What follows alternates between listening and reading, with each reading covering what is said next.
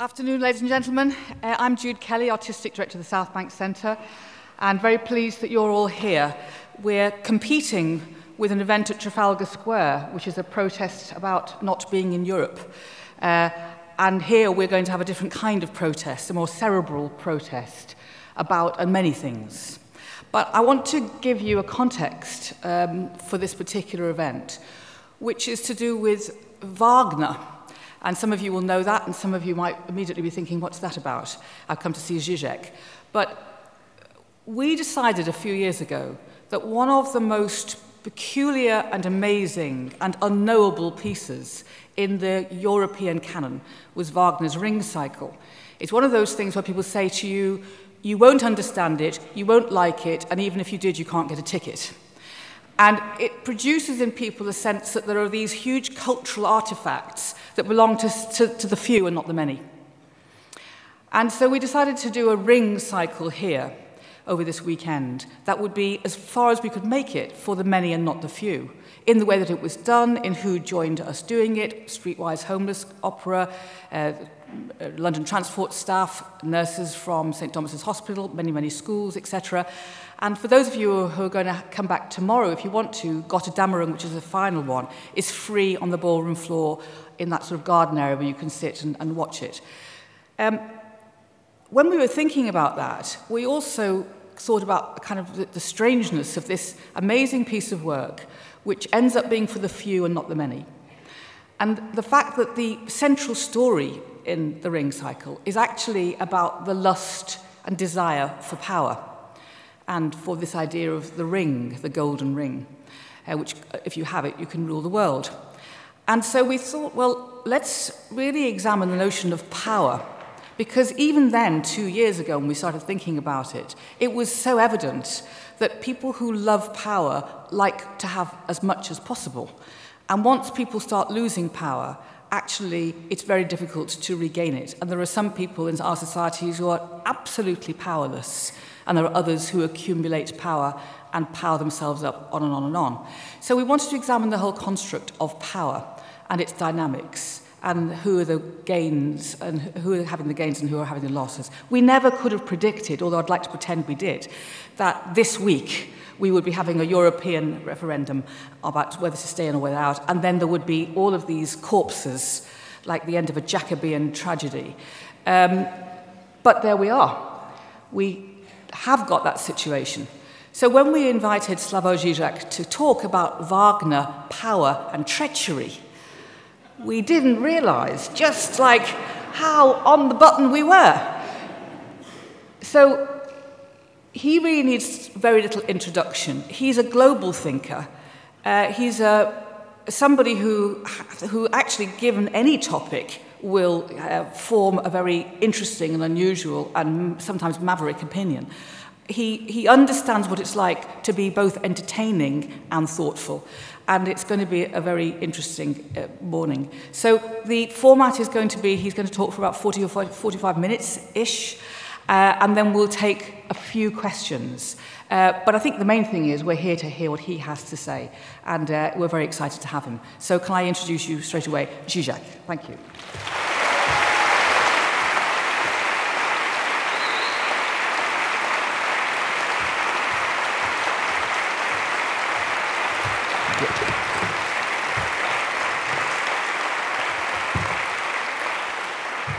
Thank you very much. I'm proud to be here, although it will be a little bit overstretched to move from Wagner to Brexit, but I will try it. Okay.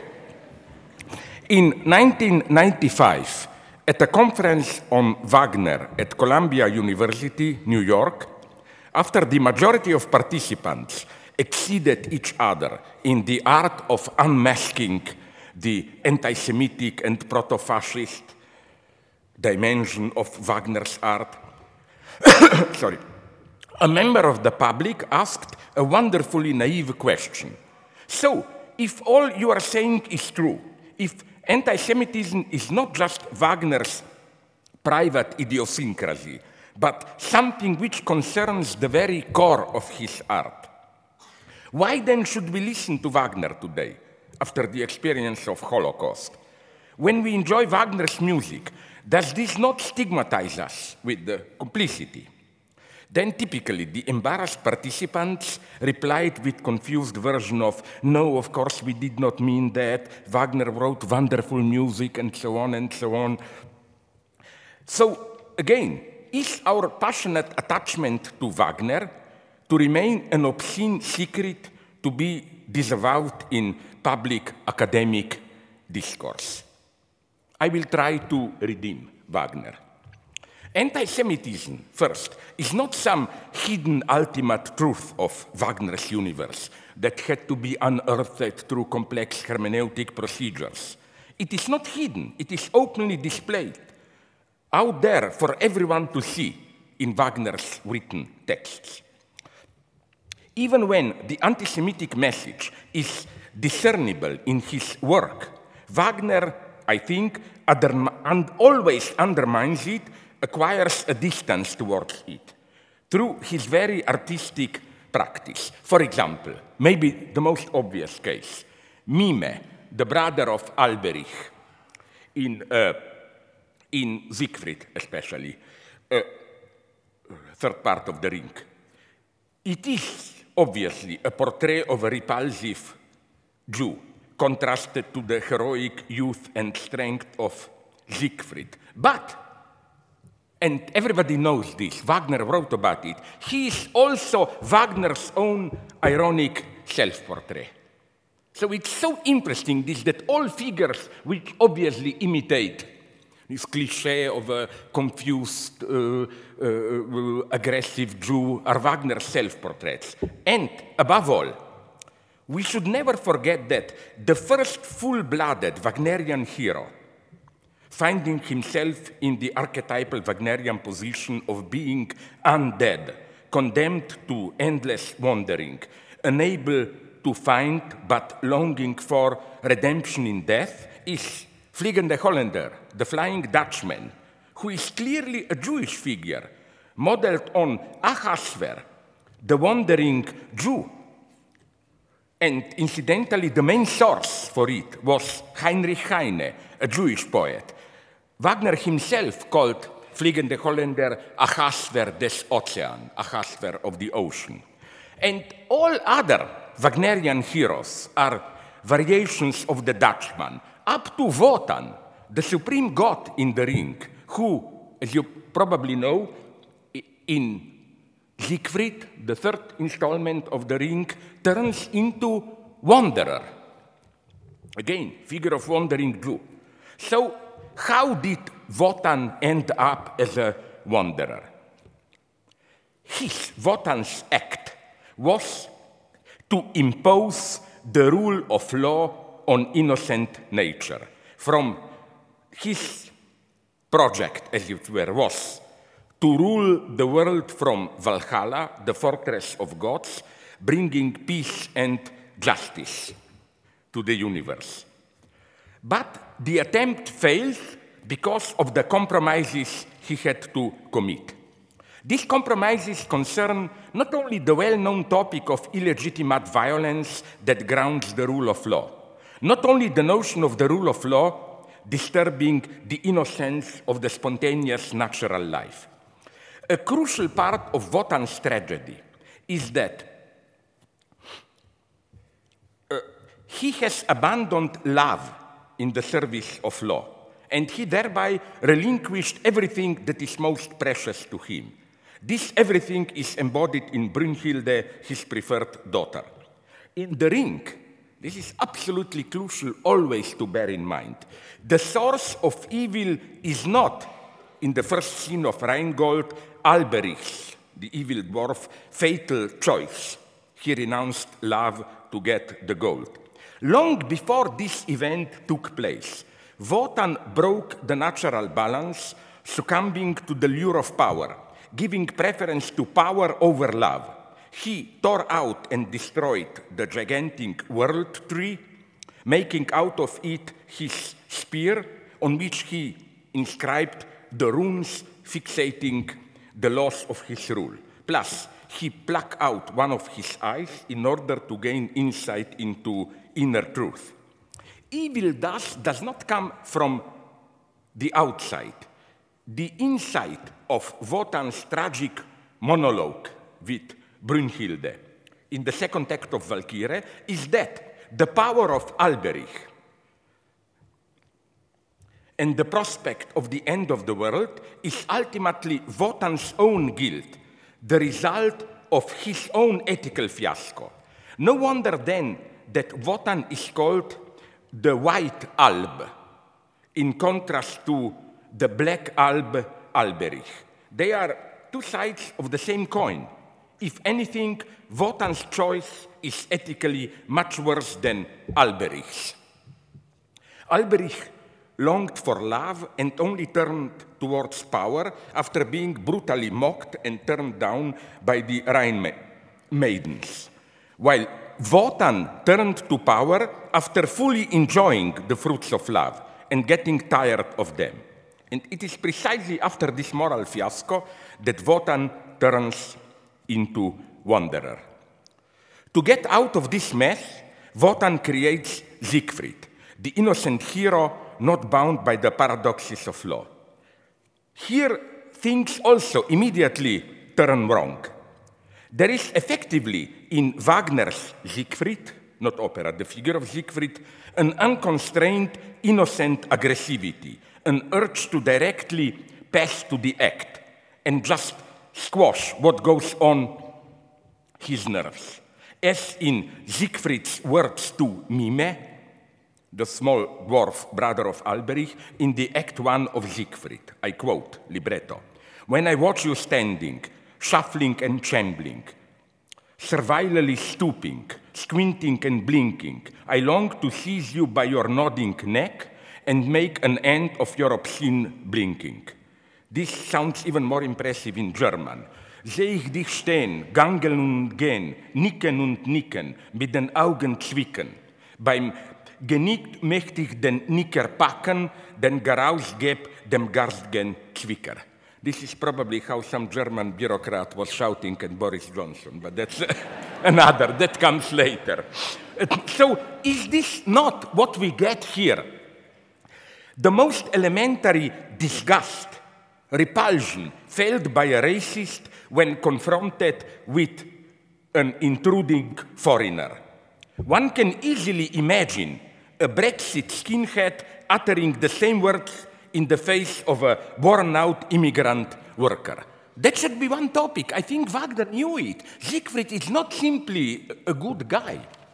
He's an extremely brutal person.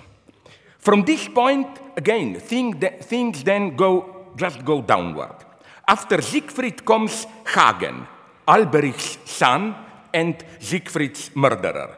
And the move from Siegfried to Hagen can effectively be compared to the one from SA to SS in Nazi Germany, from brutal thugs to cold, calculating criminals. The dark figure of Hagen is profoundly ambiguous. Although initially depicted as a dark plotter, both in the old epic Nibelungenlied and in Fritz Lang's film, he emerges as the ultimate hero of the entire work and is redeemed at the end as the supreme case of Nibelungentreue, fidelity to death to one's cause, or rather to the master who stands for this cause.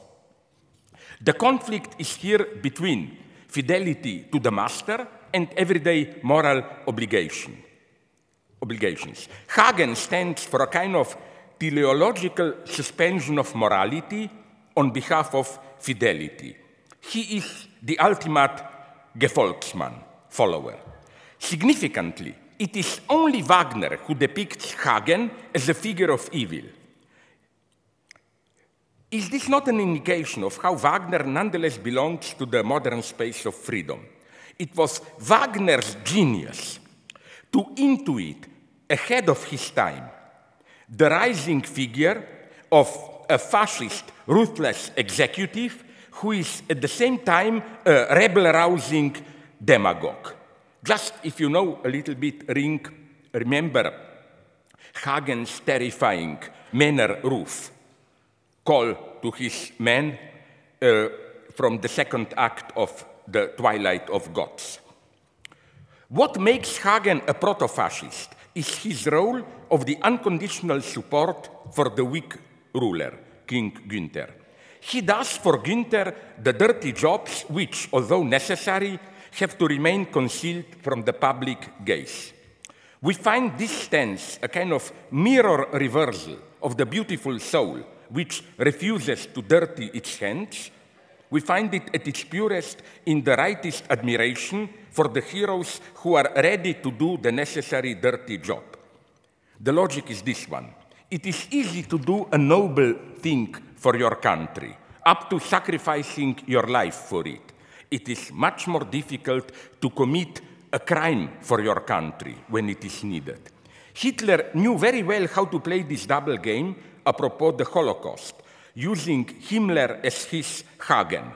In the speech to the SS leaders in Poznan on October 4, 1943, Himmler spoke quite openly about the mass killing of the Jews as, quote from Himmler, a glorious page in our history and one that has never been written and never can be written, end of quote.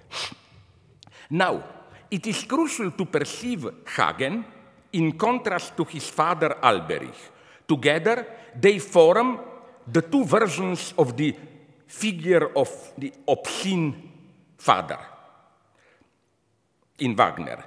Let me recall another similar traumatic relationship in Wagner's work, the one between the Fisher King, Amfortas, and his father, Titurel, in Parsifal, a true counterpart to the relationship between Alberich and Hagen in The Twilight of Gods. The contrast between the two confrontations of father and son is clear. In The Twilight, the dynamics, nervous agitation, most of the talking, is on the side of the father, with Hagen, for the most part, just listening to this obscene apparition, which appears like Albtraum, like a nightmarish dream. In Parsifal, Titurel is an immobilized, oppressive presence who barely breaks his silence with the superego injunction and Hülden Graal, reveal the Grail, whereas Amfortas, the wounded Fisher King, is the dynamic agent, giving voice to his refusal to perform the ritual. Is it not clear, if one listens very closely to this dialogue between father and son in Parsifal, that the truly obscene presence, the ultimate cause of the decay of the Grail community, is not the external threat to it, Klingsor, the evil magician who controls his gang of prostitutes. Klingsor is evidently a small-time crook. The true evil is Titurel himself, an obscene undead apparition, a dirty old man who is so immersed in the enjoyment of the Grail that he perturbs the regular rhythm of its disclosure. So the opposition of Alberich and Titular is the opposition between the two modes of obscenity itself. The opposition between the strong, oppressive, enjoying father, Titurel, and the humiliated, agitated, weak father, Alberich. This is for me, again, the central element in Wagner, which I think more or less redeems him of this accusation of proto-fascist anti-Semitism. Again, if you look subtly at it, evil does not come from outside. It's not we have an organic community, then Jews or whoever interviews. No, the true source of evil is in the very center of our own community. This brings me to the figure that embodies this, that is to say, persons in Wagner like Alberich, Hagen, and so on, to the figure that embodies contemporary authority, a friendly boss, manager, whatever, who is like us, with all ordinary human weaknesses. This figure of a friendly boss totally turns around the logic of what in psychoanalysis we call symbolic castration, the price to be paid for the exercise of power. From the traditional rituals of investiture, we know the objects which not only symbolize power, but put the subject who acquires them into the position of effectively exercising power. If a king holds in his hands the scepter and wears the crown, his words will be taken as the words of a king. Such insignia are external, not part of my nature. I don them, I wear them in order to exert power. As such, they castrate me. They introduce a gap between what I immediately am and the function that I exercise. This is the infamous symbolic castration. Not castration as symbolic, as just symbolically enacted, in the sense in which we say that, for example, when I am deprived of something, I feel castrated. But the castration which occurs by the very fact of me being caught into the symbolic order, assuming a symbolic title. Castration is this very gap between what I immediately am and the symbolic mandate which confers on me this authority. Which is why, for Lacan, as he puts it, a madman is precisely psychotic, is precisely a subject who denies this gap.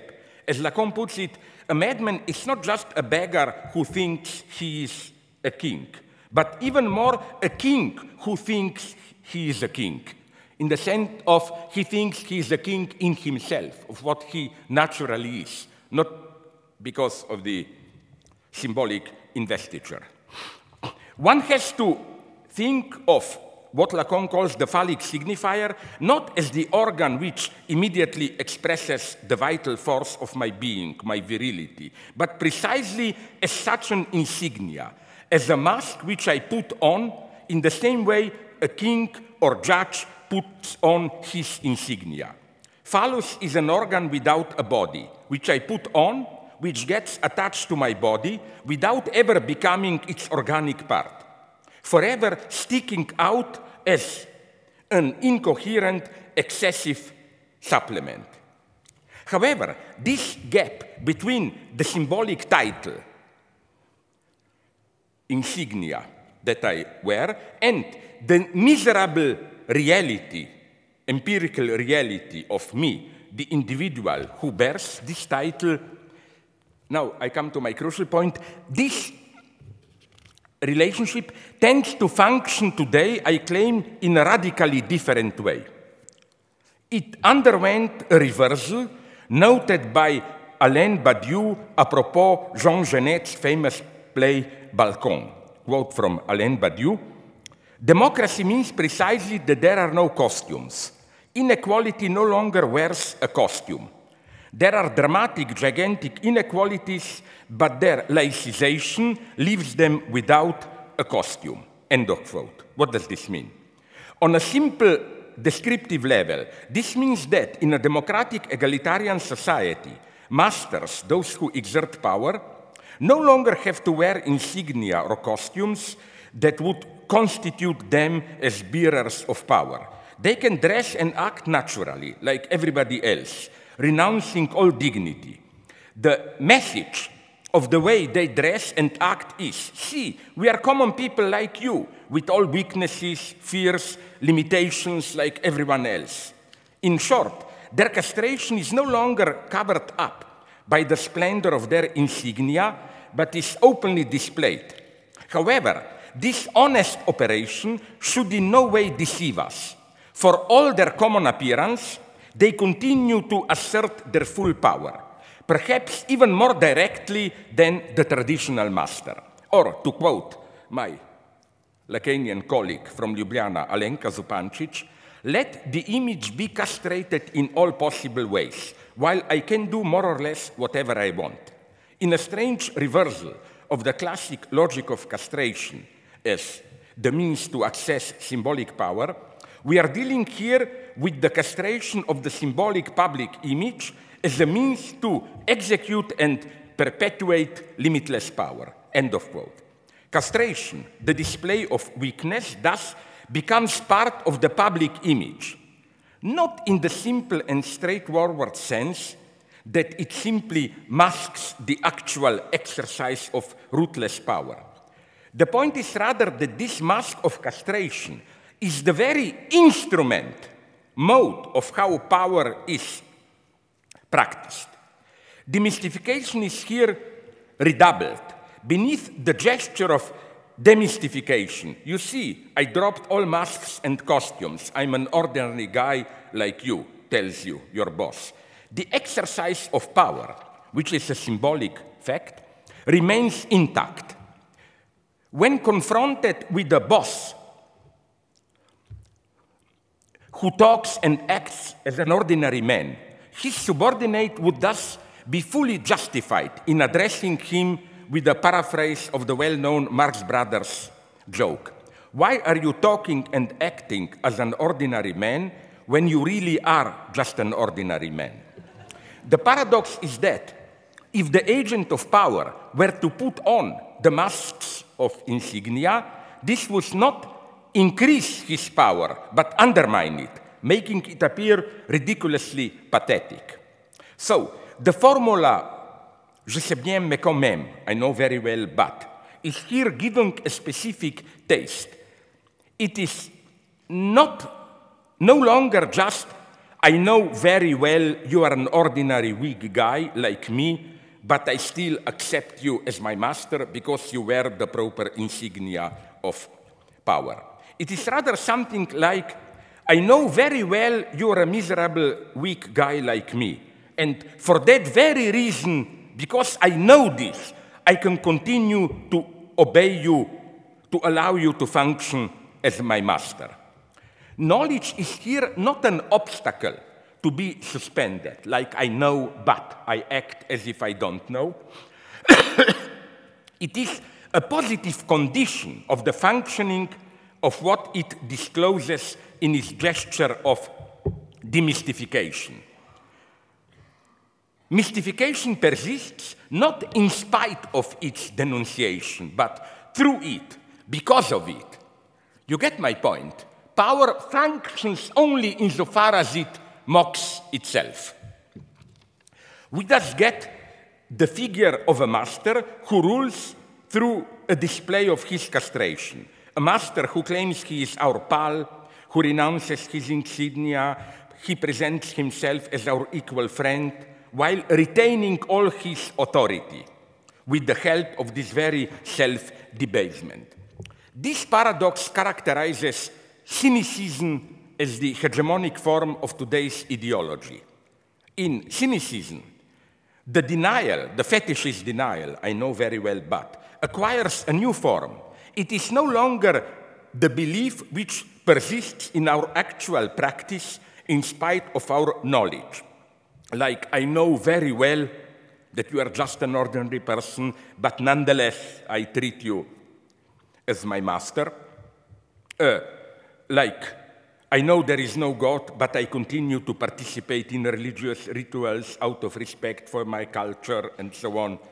So I think that incidentally, even religion functions like this today. The more I read religious statements, even from Vatican, I think that they already, in a very refined way, incorporate this self-distance. Like, we know that probably there is no God, but it's part of our culture, let's play the game, and so on.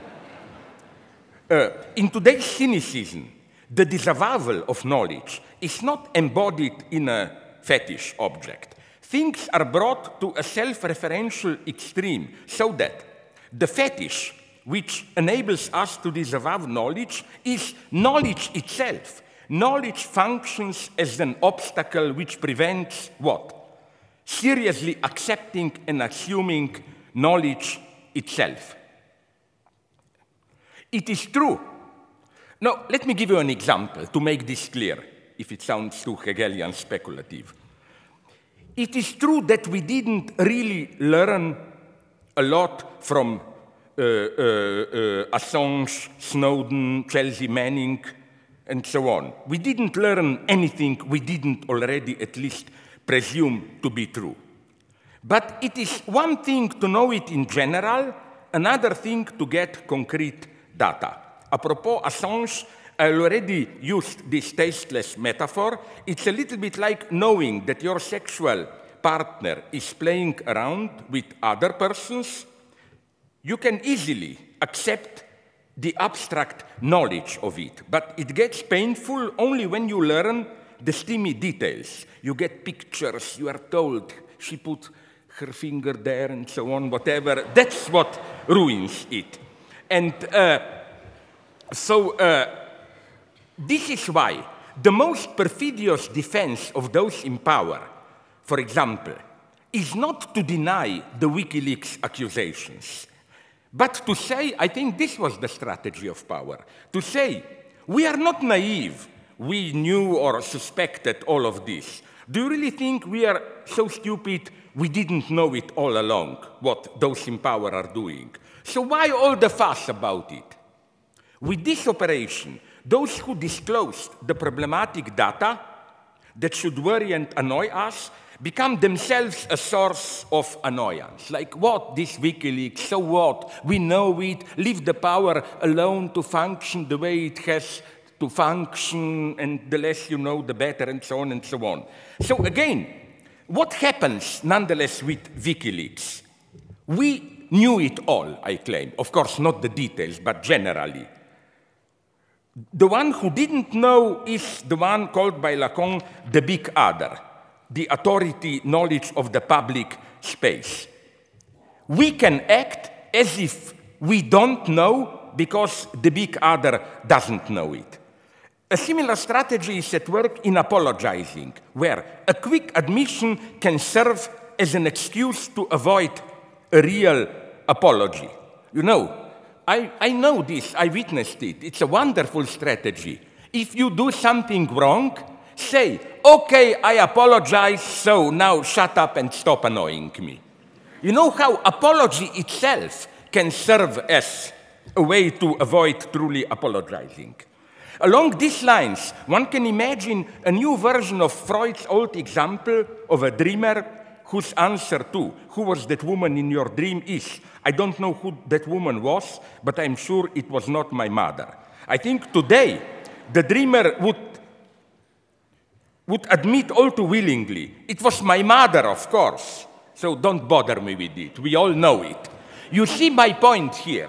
You accept it, you accept knowledge precisely in order to neutralize it.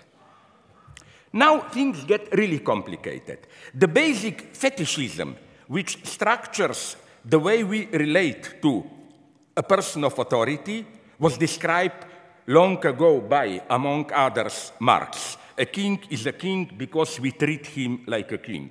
But it appears to us that we treat him as a king because he is in himself a king.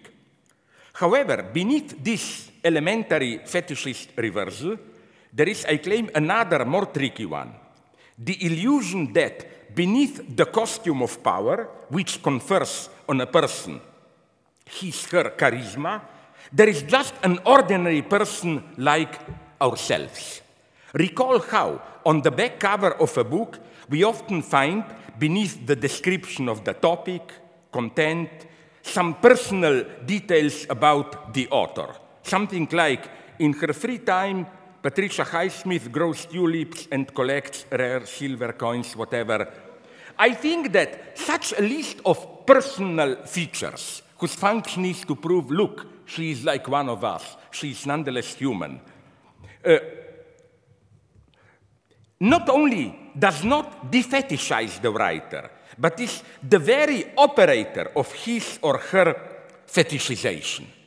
I think this is how power works. Again, it makes you all the time aware that, but listen, behind all that blah blah, I'm just an ordinary person, which is why incidentally years ago, but it was rejected by a publisher, I tried to subvert this logic By simply putting in this, they told me, can you tell us some personal details? What do? Do you take walks, bicycle, whatever? And of course, it was not true, but I wrote something like, in his free time, Professor Zizek slowly dissects cats and rats and teaches his son how to torture dogs. I don't know what, something.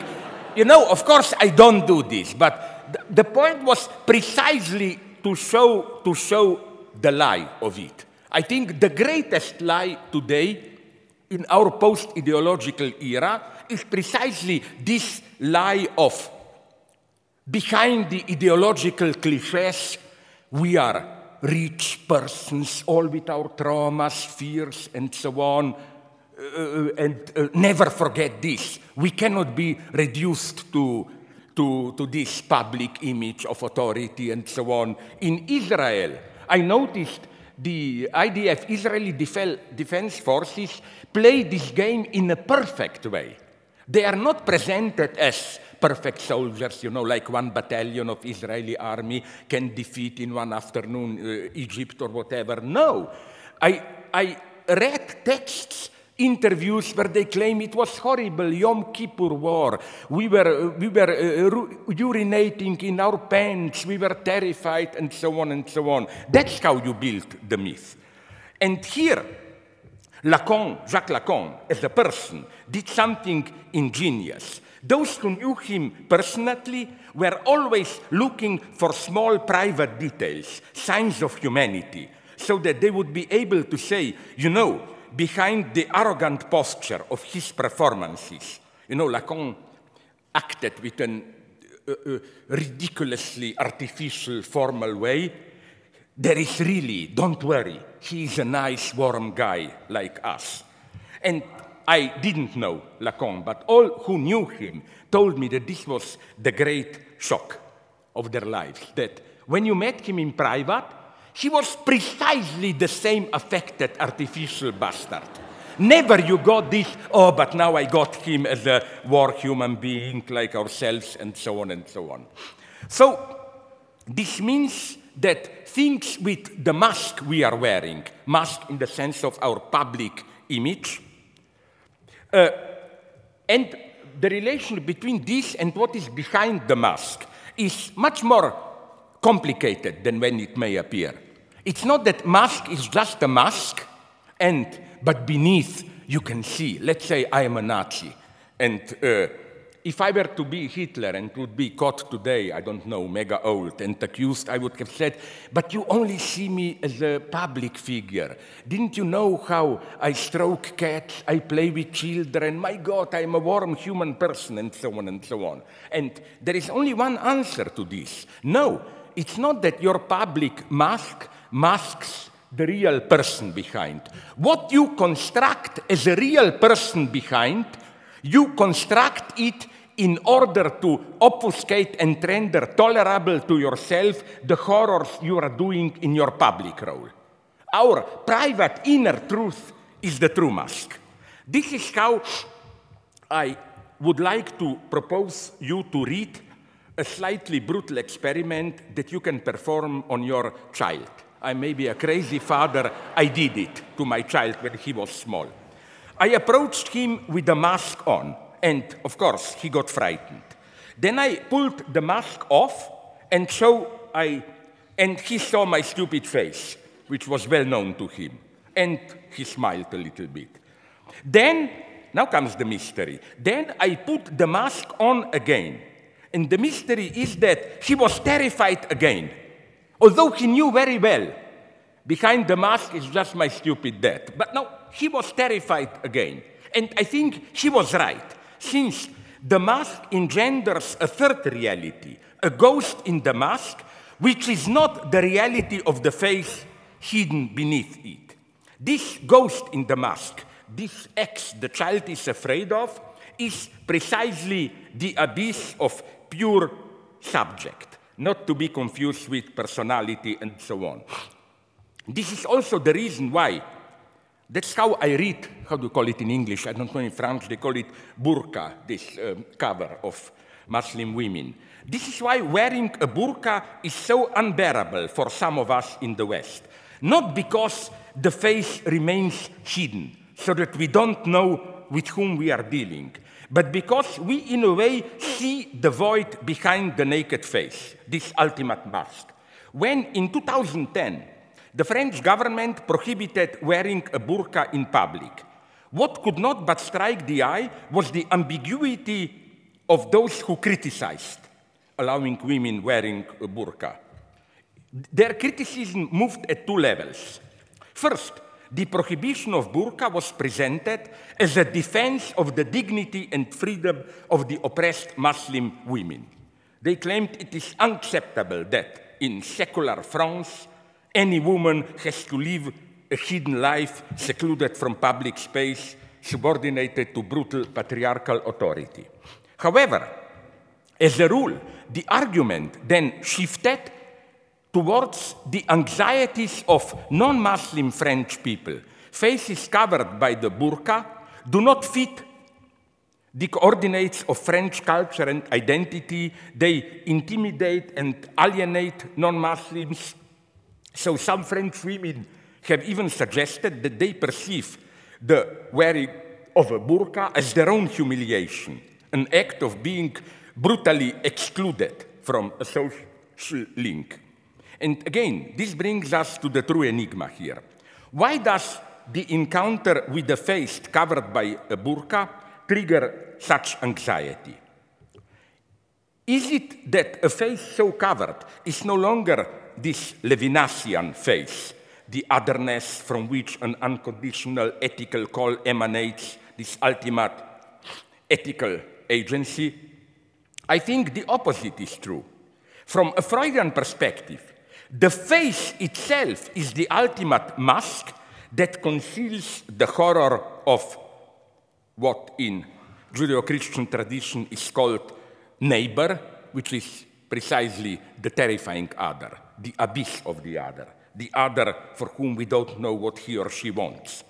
The face is what makes the neighbor le semblable, a fellow man with whom we can identify, empathize. Not to mention the fact that today so many faces are surgically modified that they are mostly deprived of the last vestige of personal authenticity. This then is why I claim covered face causes such anxiety. It confronts us directly with the neighbor in its uncanny dimension. The very covering up of the face obliterates a protective shield so that the other neighbor stares at me directly. Recall that the burqa has a narrow slit for the eyes. We don't see the eyes, but we know there is a gaze there. Alphonse Allais, the French satirical writer, presented his own version of Salome's dance of 7 whales. When Salome is completely naked, Herod shouts, go on, expecting her to take off also the veil of her skin. We should imagine something similar with a woman wearing a burqa. It's the opposite of a woman removing her burqa to reveal her face. We should imagine a woman taking off the skin of her face itself so that what we see beneath is precisely the anonymous, dark, smooth, burqa-like surface with a narrow slit for the gaze. You see my point? I think what you see with the covered face is precisely a totally naked woman when the face as the ultimate mask is taken off. That's why it's so horrible. Because, of course, it's impenetrable. What do I know, that gaze? But this impenetrability of the other is the innermost truth of the other.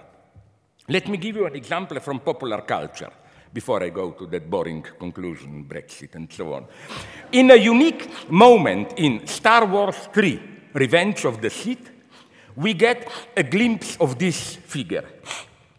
We should bear in mind the somewhat awkward Hegelianism of the first 3 installments of the Star Wars saga. As in Chesterton's The Man Who Was Thursday, where the mastermind criminal is revealed to be none other than God himself, we gradually discover that Senator Palpatine, the leader of the Republic, chancellor of its Senate, in its war against the Separatist Federation, is none other than Darth Sidious, the mysterious supreme Sith Lord who pulls the string behind the Separatists. So, in fighting Separatists, the Republic is fighting itself, which is why the moment of its triumph and the defeat of the Separatists is the moment of the Republic's conversion into the evil empire. In the middle of the film, when Palpatine reveals himself to Anakin, the future Darth Vader, as the Sith Lord Darth Sidious, Anakin reports his treachery to Mace Windu, a Jedi Knight, who subdues Palpatine in a lightsaber duel. Seeing Palpatine threatened and humiliated by Mace Windu, Anakin intervenes on Palpatine's behalf, allowing him to kill the Jedi Master. Now, what I want to focus on here is the transformation of Palpatine's face during this interchange. After being exposed to brutal energy shocks from Mace Windu's lightsaber, the skin of Palpatine's face gradually turns hard and crinky, as if corrugated, changing into a crocodile head surface. But the change is also the one in his attitude. When Palpatine is under duress, his face gets deformed, twisted, expressing Palpatine's fear of pain and death, like an evil child in panic. And the moment Anakin cuts off Windu's hand and thus immobilizes him, Palpatine attacks him, frying him with rays of force with childish pleasure. A true laughing hyena.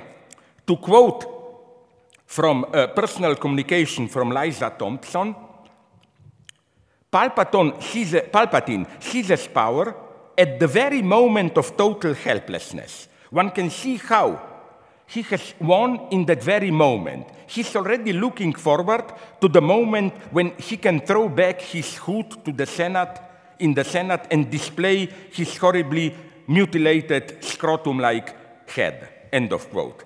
So it is only after this passage through the utter loss of all dignity, after this symbolic authority, after his symbolic authority is totally debased, that Palpatine can re-emerge as what he really is, Darth Sidious, the Lord of Darkness. His ridiculous weakness is not an obstacle to his power, but its very resort. So, to conclude, who would be today's figure of such a leader who exerts power through displaying his or her human weaknesses? I will not go into it here, maybe Boris Johnson again. Because, you know, it's interesting to note that when on a visit to England, Wagner was approaching London on Thames and saw from his boat all the factories and smoke from their chimneys, he exclaimed, "This is Nibelheim, Alberich's land." And effectively, is the duality of Wotan and Alberich, of the White Alp and Black Alp, not the duality of the public political leader and the capitalist running his subterranean empire. You find the same shift in the figure of the master in what I consider a crucial film detecting this shift in modern authority. I hope you saw it. The Usual Suspects, where Kaiser Söze is precisely the guy played like Kevin Spacey, the weakest guy, a guy like us, normal guy. And Hagen, who is Brexit's Hagen? We are still waiting for him. Why? The true stakes of the Brexit referendum become clear if we locate it into its larger context. In Western and Eastern Europe, we are witnessing signs of a long-term rearrangement of the political space. Till recently, the political space was dominated by two main parties, which addressed the entire electoral body. A right of Center Party, Christian Democrats, Liberal Conservative, People's Party, and the left of Center Party, Socialist, Social Democratic, and so on. Then with smaller parties addressing a narrow electorate, ecologists, neo-fascists, communists, whatever. Now there is progressively emerging one party which stands for global capitalism as such, usually even with relative tolerance towards abortion, gay rights, religious, ethnic minorities, and so on.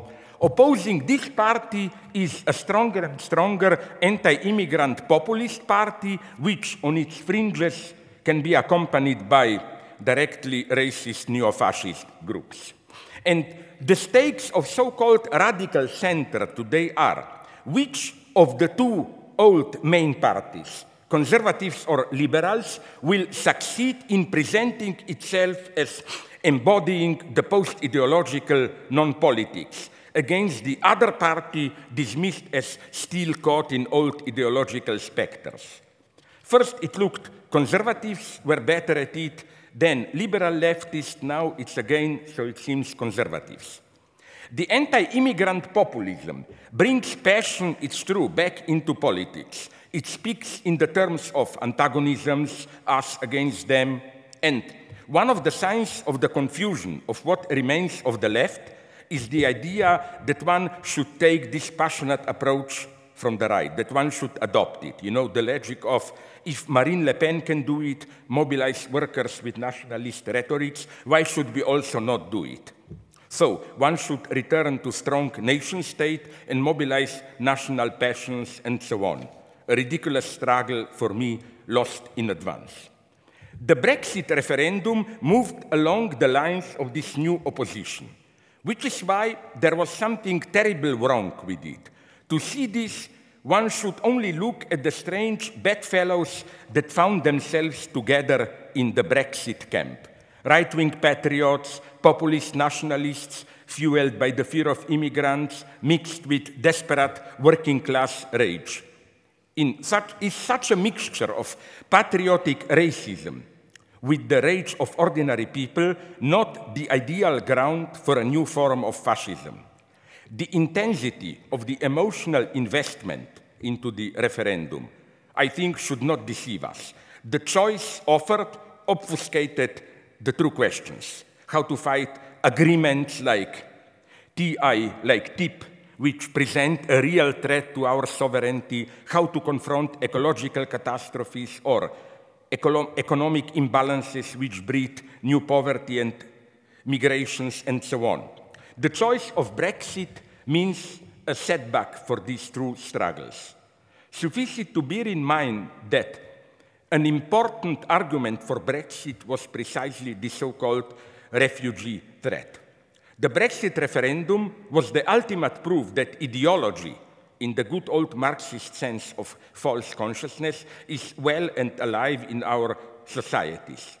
The case of Brexit exemplifies perfectly the falsity of the calls to restore national sovereignty, like the British people themselves, not some anonymous Brussels bureaucrats, should decide the fate of our country.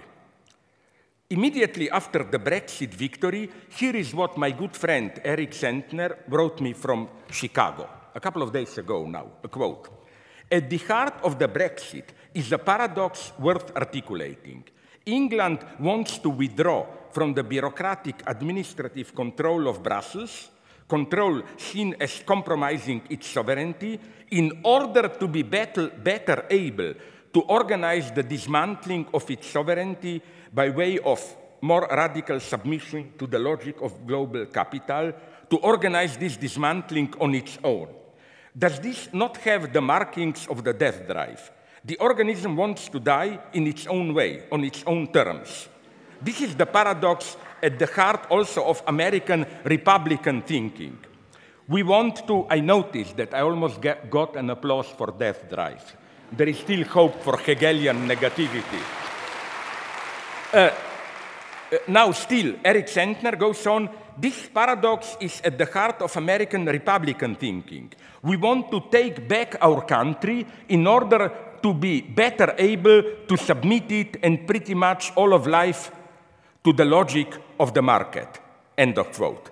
And this paradox, I think, is confirmed by a quick look at the conflict between the UK and the European Union in the past decades. You know, when some leftists dream about how, if we restore the full sovereignty of the United Kingdom, we will be able to restore some welfare state and so on and so on. My God, just look. You can locate them easy on the web. Look at the predominant, all the big conflicts between the UK government and Brussels. It was not UK government defending workers' rights against Brussels as the instrument of international capital. I remember one big conflict in the Tony Blair years was that the EU demanded limiting the weekly work hours, and United Kingdom government complained that such a measure will affect the competitiveness of the British industry. Then there was ecology. The Brussels bureaucracy wanted to impose higher ecologic standards, like prohibiting buying oil produced through fracking and so on. Again, United Kingdom sabotaged it. It was the same with the topic of human rights and so on and so on. In short, the so much vilified Brussels bureaucracy was also a protector of minimal workers' rights in exactly the same way as it is today the protector of the rights of refugees against many sovereign nation states which are not ready to receive them. The ongoing troubles with immigrants in Germany simply confront us with the limits of democracy, the way we have it now. How are we to counter anti-immigrant populists who demand a referendum on immigrants, assured that the majority of Germans will vote against the immigrants? Is then the solution to give the voting rights also to immigrants? But to whom among them? To those who are already in Germany, to those who want to go there. At the end of this line, we get the idea of worldwide elections, which is self-defeating for a simple and precise reason. I quote here Yuval Harari from his new book, Homo Deus. Quote, "People feel bound by democratic elections only when they share a basic bond with most other voters. If the experience of other voters is alien to me, and if I believe they don't understand my feelings and don't care about my vital interests, then even if I am outvoted by 100 to 1, I have absolutely no reason to accept the verdict. Democratic elections work only within populations that have some prior common bind, such as shared religious beliefs or national myths. They are a method to settle disagreements between people who already agree on the basics." End of quote. In larger contexts, the only procedure at our disposal outside outright war, of course, are negotiations. That's why the Middle East conflict cannot be solved by elections, but only either by war or by negotiations. So where does this leave us with Brexit? When Stalin was asked, sorry, I repeat this story for probably like 40th time. When Stalin was asked in the late 20s which deviation is worse, the right one or the leftist one, he snapped back. They are both worse. I think it was the same with the choice British voters were confronting. Reject Brexit, remain in the EU was in some sense worse, because since it meant persisting in the inertia that keeps Europe mired down. Exit was worse, since it made changing nothing look desirable. In the days before the referendum, there was a pseudo-deep thought circulating in our media. Whatever the result, EU will never be the same. It will be irreparably damaged. I think it's the opposite, which is true. Nothing will really change. Just the inertia of Europe will be more and more impossible to ignore. Europe will again lose time in negotiations among the EU members, which will continue to make any large-scale political project impossible. This is what those who oppose Brexit didn't see. Shocked, they now complain about the irrationality of the Brexit voters, ignoring the desperate need for change that the vote made palpable. So again, I am well aware that the Brussels bureaucracy is inefficient and so on, whatever you want, corrupted, but the solution is not return to national sovereignty. Why? I like to recall always Mao Zedong's old motto, everything under heaven is in utter chaos, the situation is excellent. A crisis is to be taken seriously, without illusions, but also as a chance to be fully exploited. Although crises are painful and dangerous, they are the terrain on which battles have to be won. Is there not a struggle also in heaven? Is the heaven also not divided? And does the ongoing confusion not offer a unique chance to react to the need for a radical change in a more appropriate way, with a project that will break the vicious cycle of European technocracy, Brussels technocracy, and nationalist populism? The true division of our heaven is not between anemic Brussels bureaucracy and nationalist passions, but between the two together, their vicious cycle, and maybe a new European project which will address the true challenges that humanity is confronting today. This is maybe the only small hope given to us. In the same way that in the United States, the same rage and chaos which gave birth to Donald Trump also gave birth to Sanders, let's hope that the present confusion will also open up the space for European Bernie Sanders. So, was this deadlock, the deadlock in which we are today after Brexit, where we see clear that both choices are worse? Just changing nothing, persisting in the Europe we have, or the nationalist way out? Was it not already staged, now a return to Wagner, in the very last scene of Wagner's Ring? What remains after the twilight of gods is the human crowd silently observing the cataclysmic event, a crowd which, in Patrice Chéreau and Pierre Boulez's path-breaking staging, is left staring into the spectators when the music ends. Here is Chéreau's own description. Quote, "The redemption motive is a message delivered to the entire world. But like all Pythonesses, the orchestra is unclear and there are several ways of interpreting its message. Doesn't one hear it? Shouldn't one hear it with mistrust and anxiety?